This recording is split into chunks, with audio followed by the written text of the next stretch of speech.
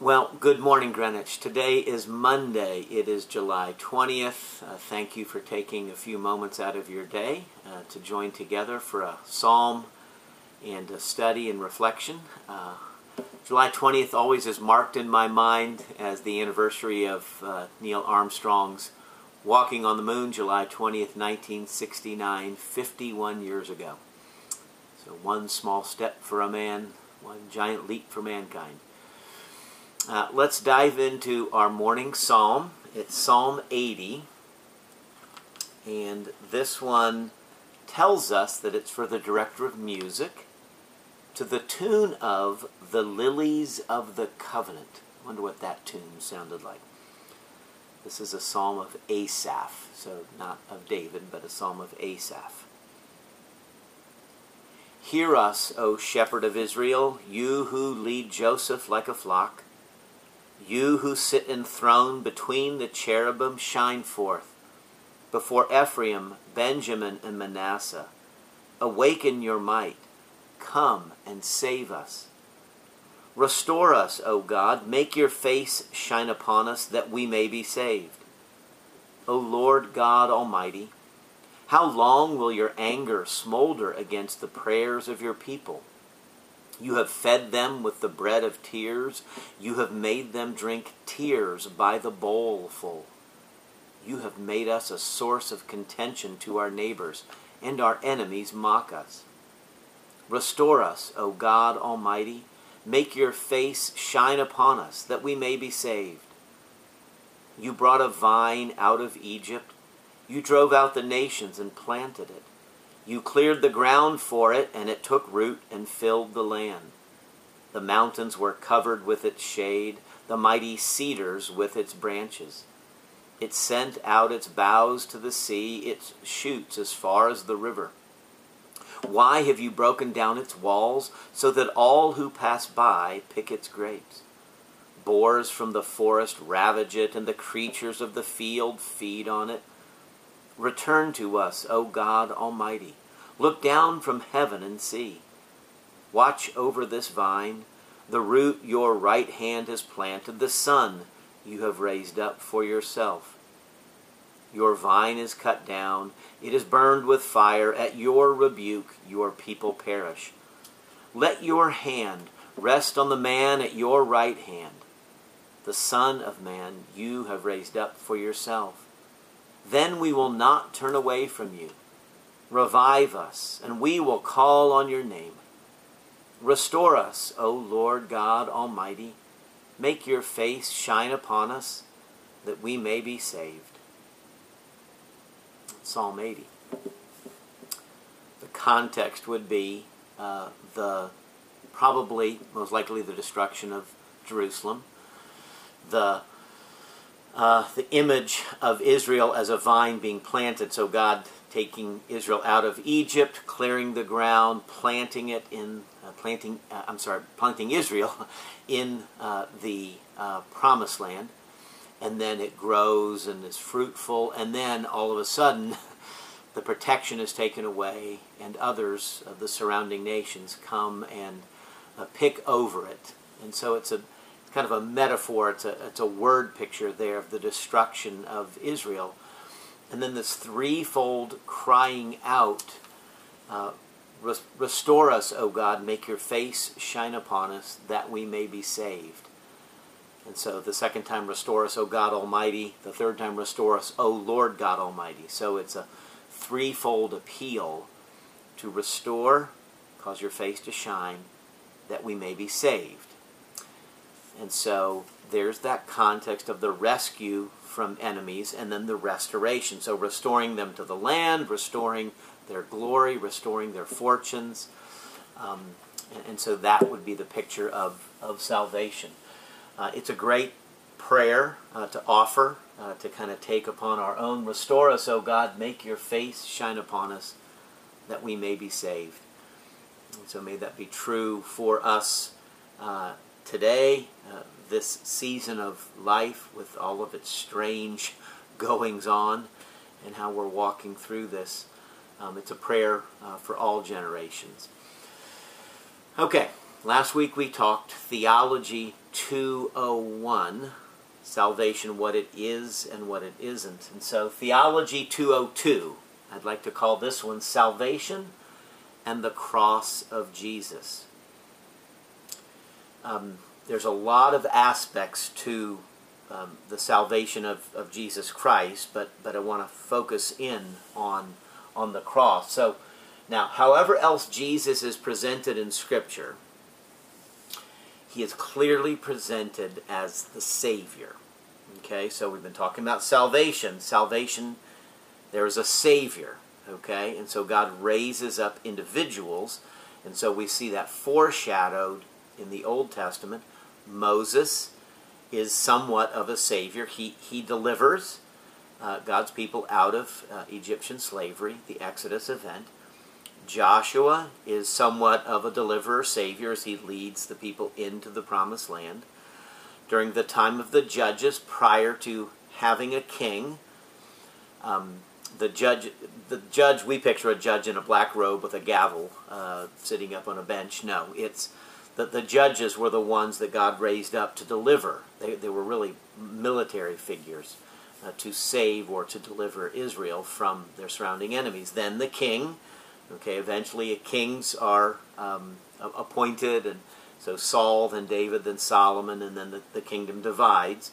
But the king is seen somewhat as the Savior, the protector, defender, deliverer against the enemies. And so, however else Jesus is presented, he's presented as a Savior. That's the language of Jesus.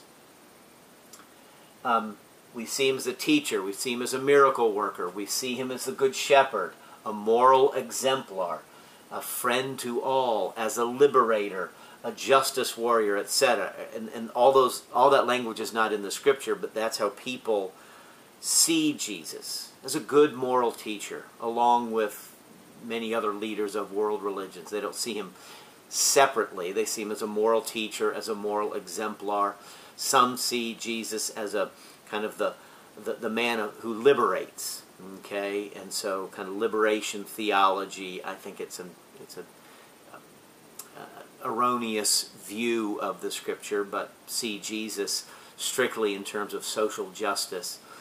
And so the Scripture is very clear. So the Christmas story that we're so familiar with, to you this day is born in Bethlehem a Savior. He is Christ the Lord. So Messiah the Lord. And so the angels announced to the shepherds that a Savior has been born. The name of Jesus itself reveals his mission and his destiny as one who saves. And so the angel announcing to Joseph that Mary is with child, you shall name him Jesus, for he will save his people from their sins. That's in Matthew chapter 1.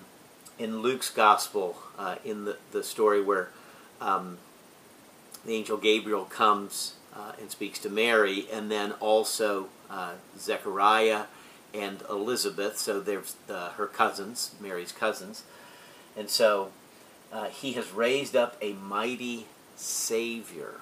Okay, so Luke chapter 1. There's also language there about fulfilling the promise to Abraham and the covenant. The book of Acts, as the early church begins to preach, there was no other name under heaven by which men are saved than the name of Jesus. Okay? And so there's no other name by which people are saved.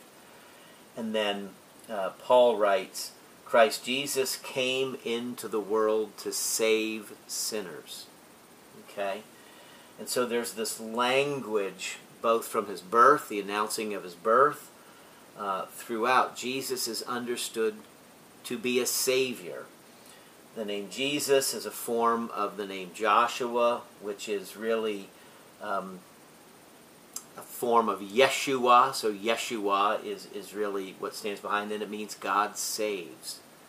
So the name itself, Jesus, tells us what his destiny is. And often names in the Bible speak of destiny or purpose or some event. So Abraham, father of many peoples, okay? Jacob, grasper. Israel, one who strives or wrestles with God and overcomes. Ichabod, the glory is departed. So he's one of the sons of, born of one of the sons of Eli. And so the name of Jesus tells us that he's what his mission is. Okay? So I think it's one to stress. We're just so familiar with the name of Jesus, we forget that the name itself is announcing the purpose. Jesus comes to save. And so the question that we want to explore this week, very simply, is how does Jesus save us? And I put here, duh. Well, how does Jesus save? Well, everybody knows that. Well, he dies on the cross. Okay. I accept that. Yes. And so, how does Jesus save us? So he comes to be the Savior. He is a good shepherd. He is a moral exemplar. He is these things. Maybe I'll question the liberator, justice warrior. I think Jesus gets, is being pulled into another expression that I'm not 100% sure I would support that. I'll just say it that way for now. But we talk about Jesus Christ, our Savior and the Lord. But what I think we're so familiar with the language of the name of Jesus, we forget that it tells us salvation. So it's as if, and his name shall be called salvation. Oh, that's different. That's what's going on. When the angel announces, and you shall name him salvation, because he will save his people. And so Jesus means Savior. It means salvation. And we're so used to saying Jesus, our Savior and Lord. It's in our hymns. It's in our liturgy. But we're so familiar with it, I think we may have lost connection with it. Which doesn't mean we're not saved, but to grasp, how does Jesus save us? Well, done. He saves by the cross. Get over it, okay? That's easy. Let's move on to Theology 203 now, okay? Jesus saves through the cross. Why? Why this way? Why did God choose this means for accomplishing the salvation of his covenant people? God could have just spoken the word, just like Jesus spoke the word sometimes and people were healed. Why didn't God just speak the word and salvation is accomplished? Why the cross? That's what I want to explore. To do an extended reflection of the cross. When I survey the wondrous cross on which the Prince of Glory died, we sing.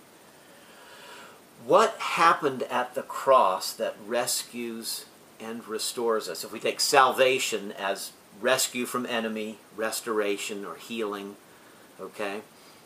So what is going on at the cross of Jesus? And why the cross? It seems such an... If we stop, we're so used to it, we don't think of it. Why? How does Jesus save? Well, he dies on the cross and rises from the dead. And let's move on. Why? And so this is going to be a deep dive on the cross and what the cross reveals about the need of the human family and what it reveals about the heart of God, okay? And so there's something about the cross itself. The Apostle Paul, writing to the church at Corinth in 1 Corinthians, he says, I resolve to know nothing among you except Jesus Christ and him crucified. Now, he says a few more things than that, okay? But it's an emphatic declaration by the Apostle Paul. There's nothing more important than understanding the crucifixion of Jesus Christ. That is central to understanding God. It is central to understanding salvation. It's at the heart of God's plan, God's purpose. And so we've talked, the Old Covenant, New Covenant, and how there's a foreshadowing and then a fulfillment. And there is that incident in Genesis chapter 22 where God asks Abraham, or commands Abraham, to go to Mount Moriah and to take his beloved son, his only son, Isaac, the child they waited 25 years for, and to offer him as a sacrifice. And so Abram believed God, took God at his word. That's what belief means, to take God at his word and then to act accordingly. Okay, God, if you say so. And so he takes Isaac up, and they creates the place and puts Isaac's carrying the firewood itself. And then they put, Father, where is the sacrifice? God will provide the sacrifice. And just as Abram's ready to plunge the knife into his son, he looks aside, and there is the sacrifice caught in the thicket. The ram is caught in the thicket, and there is the sacrifice. A foreshadowing of God allowing his own beloved son to be sacrificed. The interesting thing, Mount Moriah, there's another incident where David decides to take a census of the people. That angers God, because David's becoming a little puffed up, like he's somehow important. Look at all the people that I'm in charge of. And God sends a pestilence upon the people. And so David goes and purchases a threshing floor. Aruna is the guy's name. And he purchases the threshing floor. That's where they would throw the grain up in the air, and the wheat from the chaff would be. And there he offers a sacrifice. That threshing place of Aruna is also Mount Moriah. It's the same place. The scripture says that. Oh, wait, there's more. That's where the temple ends up getting built in Jerusalem, on that same spot. So this place of sacrifice, foreshadowing all the way back with Abraham and Isaac, and then a sacrifice that turns aside God's wrath during the time of David on the threshing floor of Aruna, becomes the place where the temple is built, where sacrifices are offered to turn aside. And then just outside, just a stone's throw from there, is where Jesus was crucified. It's a fascinating little story that the cross of Jesus ties into these other stories of deliverance, or foreshadowing a deliverance and a salvation. And so what I want to do this week is reflect with you on salvation and the cross of Jesus. And that hopefully at the end of this week we will appreciate more fully what happened at the cross when Jesus offered his life for us. And that we will give thanks, and we will be faithful, and we will take God at his word more fully because of all that he has done for us. And so let's take a moment to pray. With this as a bit of an introduction, and then we'll dive in tomorrow to our study more fully. Let's pray.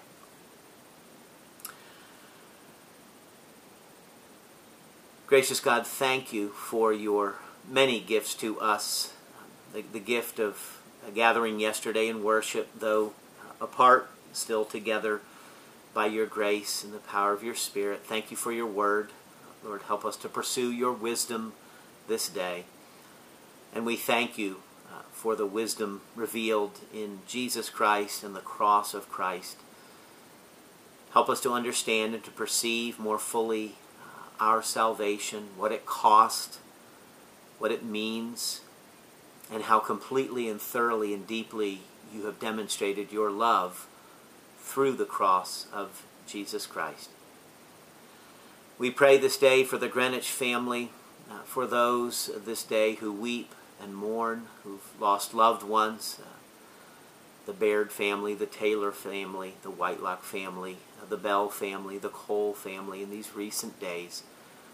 And for others, Lord, for those in need of healing and restoration and strength. Lord, in our families, with our children, and with our spouses, may we pursue wisdom and godliness and hope and truth. Lord, in the place where the streets are crying out, the need for justice, the need for a cure to a virus, Lord, we pray your mercy out in the streets, out in our society and in our broader world. And so as we begin this new week and another journey through a portion of your Scripture, we pray that you would meet us, that you would strengthen us, you would deepen us in faith and hope and love as we make our prayer through Jesus our Lord, who taught us to pray together, saying, Our Father, who art in heaven, hallowed be thy name.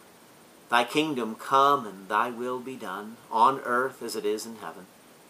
Give us this day our daily bread, and forgive us our debts as we forgive our debtors. And lead us not into temptation, but deliver us from evil.